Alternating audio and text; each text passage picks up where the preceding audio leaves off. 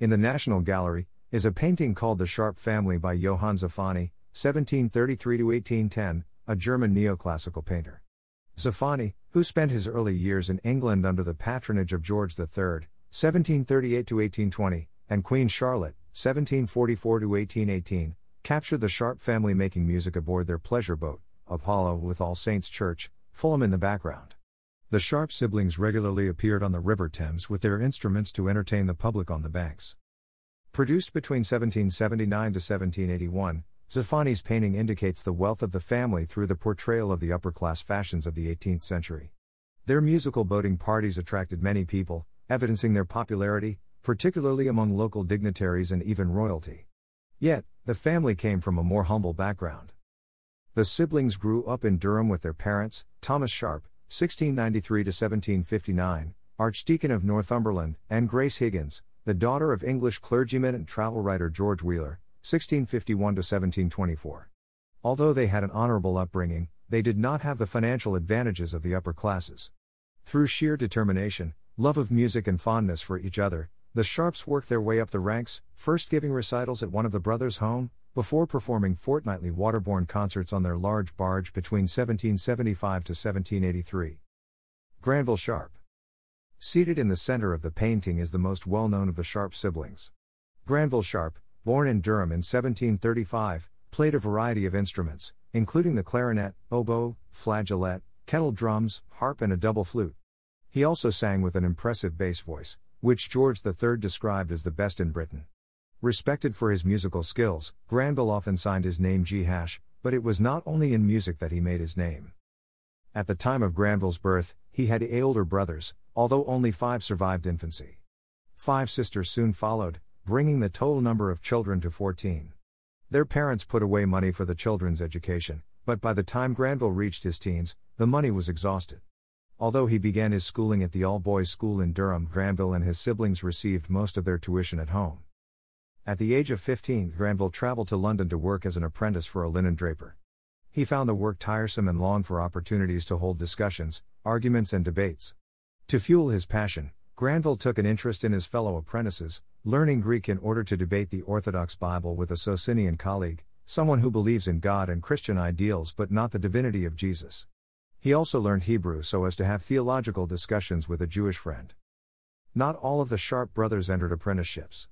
The eldest, John, followed his father's footsteps and was ordained into the church. Whilst their father had not found wealth in that position, John worked hard to establish a miniature welfare state in his home in Bamburgh Castle, Northumberland, where he was the perpetual curate. During his career, John oversaw the establishment of a school, a library, a hospital, and the first lifeboat service. William Sharp, 1729 to 1810. At the age of 14, William Sharp, 1729 to 1810, moved to London to study surgery. His exceptional skill and demeanor attracted the patronage of George III, who hired William as his private surgeon. After attending to Princess Amelia, 1783 to 1810, who was often in poor health, the king offered William a baronetcy, which he turned down. Although William was well off, he never forgot his past and paid attention to the needs of the poor. He considered his high position in society to be a stroke of luck, so established a free surgery for those denied such good fortune. Like Granville, his brother James came to London as an apprentice. After completing his apprenticeship in ironmongery, James rose through the ranks to become a pioneer of the Industrial Revolution. James enjoyed making music in his spare time, often meeting with Granville and William, as well as his sisters Elizabeth and Judith, who had also moved to London. The siblings usually met at William's house in Mincing Lane, where they also gave concerts. Unfortunately, James passed away before the family began performing on the Thames. Granville's apprenticeship came to an end in 1757, the same year both his parents passed away. He quickly secured himself the position of clerk in the Ordnance Office at the Tower of London, a civil service position that also provided enough free time to pursue his musical talents and intellectual hobbies. Being so close to his siblings, both familially and geographically, allowed his passion for music to flourish. He also discussed his work with his brothers, who informed him of the goings-on in their careers. Granville Sharp, the abolitionist rescuing a slave from the hands of his master, James Haler. On a visit to William's surgery in 1765, Granville met a young black slave with severe wounds to his head. The slave, Jonathan Strong, originally from Barbados, received the injuries from his master David Lyle, who bashed the young lad repeatedly over the head with a pistol. After almost blinding him, Lyle discarded Strong on the streets, where he was discovered and taken to William's free surgery. Granville assisted William to treat Strong, but his condition was so severe, they needed to transfer him to St. Bartholomew's Hospital. Out of the kindness of their hearts, Granville and William paid for Strong's 4-month stay. After Strong left hospital, the Sharp brothers continued to look after him. When he was strong enough, they found him employment with a Quaker apothecary, where he worked for a year and a half before being discovered by his previous master. David Lyle, a lawyer, believed he still owned Strong, despite discarding him in the street 2 years previously. Lyle wished to sell Strong to his friend James Kerr of Harley Street for £30. Kerr owned a plantation in Jamaica and wanted to ship Strong to the Caribbean to work there. Lyle and Kerr employed 2 men to kidnap Strong but did not anticipate the slave's new contacts. Following his capture, Strong managed to get word to Granville, who immediately went to the Lord Mayor of London to plead his case. The Lord Mayor, possibly Sir Thomas Davis, in turn, spoke to Lyle and Kerr about their claim on the slave. Kerr produced the bill of sale to prove he had purchased Strong from Lyle, but without more evidence, the Lord Mayor ordered Strong's release from his imprisonment. The case, however, was far from over. Almost immediately after his release, a second kidnap attempt took place, this time by West India Captain David Laird, who threatened to take Strong straight to James Kerr. Fortunately, Granville witnessed the attack and claimed he would charge Laird with assault if he did not let the young man go. Meanwhile, Lyle tried to sue Granville £200 for taking his property. When Granville approached his lawyers on the subject, they told him Lyle had every right to claim Strong as his possession. Unable to believe the law of England was really so injurious to natural rights, Granville spent the following 2 years studying English laws. Lyle soon gave up the fight, but Kerr remained determined to win his case. After 2 years of persisting, the court dismissed the case and fined Kerr for time wasting. For the first time in his life, 20-year-old Jonathan Strong was a free man. Sadly, his freedom did not last long, and he passed away 5 years later. Granville Sharp. Granville's association with Jonathan Strong earned him the moniker Protector of the Negro. A couple of slaves approached Granville for support, hoping for similar results, but the courts were reluctant to be involved in human possession disputes. At this time, British organizations were the largest slave traders in the world. Slave labor was vital for the British economy, therefore, owners were reluctant to free their slaves. Determined to put an end to slavery, Granville published A Representation of the Injustice and Dangerous Tendency of Tolerating Slavery, or Admitting the Least Claim of Private Property in the Persons of Men in England in 1769. He expressed the view that the laws of nature make everyone equal and it is only laws imposed by society that state otherwise. He demonstrated that slavery was illegal because the freedom of a man was priceless. Granville received support from James Oglethorpe, 1696 to 1785, of Cranham Hall, the founder of the American state of Georgia. Together, they unsuccessfully attempted to convince British leadership to give slaves the same rights as Englishmen. Slavery had never been authorized by law in England and Wales. Granville used this to his advantage when learning of the plight of another black slave in 1772. James Somerset, an enslaved African, traveled to England with his American owner Charles Stewart in 1769, but managed to escape a couple of years later. Unfortunately, slave hunters found Somerset and locked him in a ship bound for Jamaica. Before Somerset attempted to flee, Charles Stewart had him baptized as a Christian. On learning of his capture, 3 of Somerset's godparents complained to the courts. When Granville heard of the case, he supplied the lawyers supporting Somerset with his formidable knowledge of English laws. Granville proved that slavery was illegal under English law, so Somerset became a free man the moment he stepped on English soil.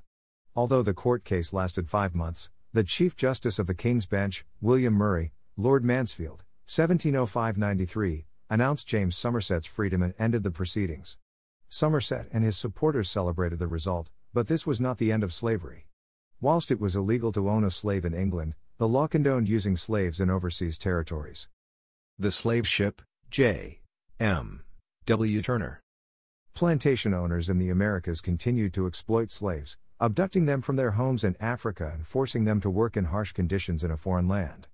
In 1781, 60 slaves died from neglect and overcrowding aboard the British slave ship Song, causing the crew to take drastic action, massacring over 130 slaves by throwing them overboard. To add to the morally corrupt event, the shipowner tried to claim compensation for the loss of his property at sea. Granville learnt of the massacre in 1783 from Olaudah Equiano, 1745-97, a freed slave from the Kingdom of Benin. Horrified by the events aboard the Zong, Granville immediately involved himself with the court case against the Liverpool merchant claiming insurance. The merchant's lawyer John Lee, 1733-93 claimed, the case was the same as if assets had been thrown overboard. Granville argued that jettisoning slaves was murder and should be punished accordingly. Unfortunately, the judge dismissed Granville's accusation but ruled the slave owner could not file for insurance due to lack of evidence. Medallion, 1787. The more Granville learnt about the lives of slaves, the greater his wish to abolish slavery entirely. He was not alone with this wish, but the largest groups of anti-slavery protesters were Quakers, a domination forbidden from participating in Parliament.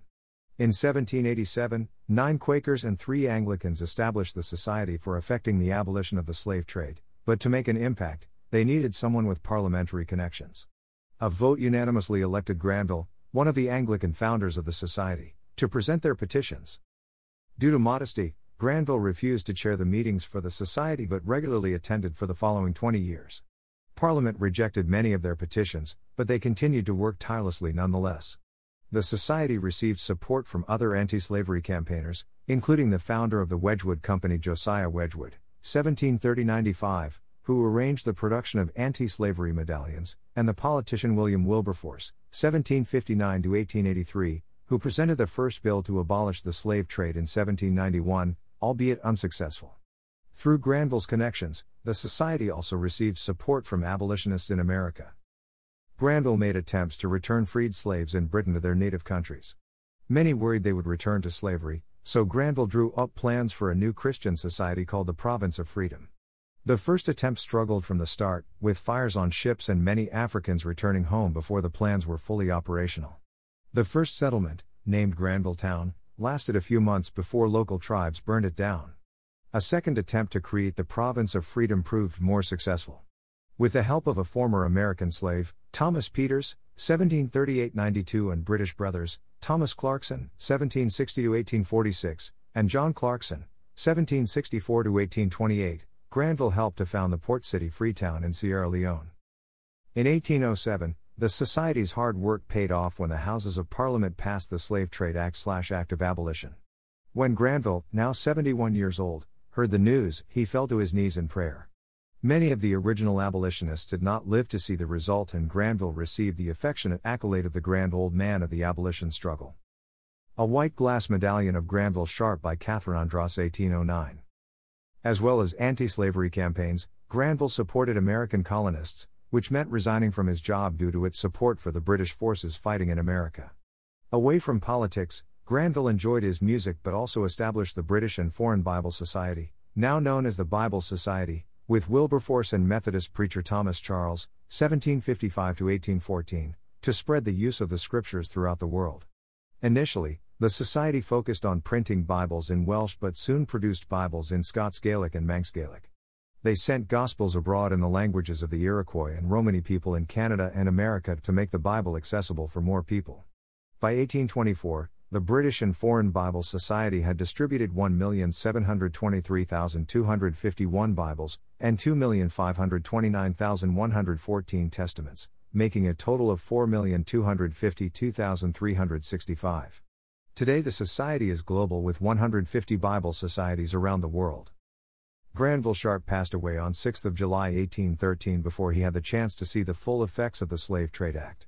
His tomb lies beside the graves of his siblings William and Elizabeth in All Saints Church, Fulham, which is visible in the background of the painting of the Sharp family. Greater than here by the remains of the brother and sister whom he tenderly loved lie those of Granville Sharp Esquire. At the age of 79, this venerable philanthropist terminated his career of almost unparalleled activity and usefulness July 6, 1813, leaving behind him a name that will be cherished with affection and gratitude as long as any homage shall be paid to those principles of justice, humanity and religion which for nearly half a century he promoted by his exertions and adorned by his example. Greater than inscription on Granville Sharp's tomb. A memorial in Westminster Abbey remembers the life of Granville Sharp and, in 2007, he featured on the 50p Royal Mail stamp issued to commemorate the 200th anniversary of the abolition of slavery in the United Kingdom. His is also memorialized in Granville Town in Sierra Leone and Granville in Jamaica, both named in his honor. The Sharp Family by Johann Zafani.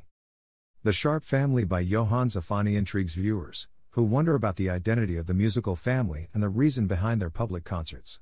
At a glance, it is impossible to tell that one family member made such an impact in the 18th century, helping to bring about changes that continue to shape our societies today. Granville's legacy suggests that not everyone has forgotten him, but the majority of people have not heard his name. It goes to show how quickly good deeds of others are overshadowed by new events, which in turn get buried beneath the ever-growing pile of history.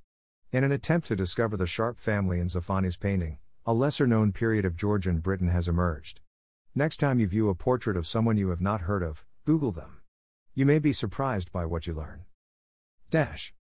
Support my work by becoming a Patreon or make a small donation on Ko-fi.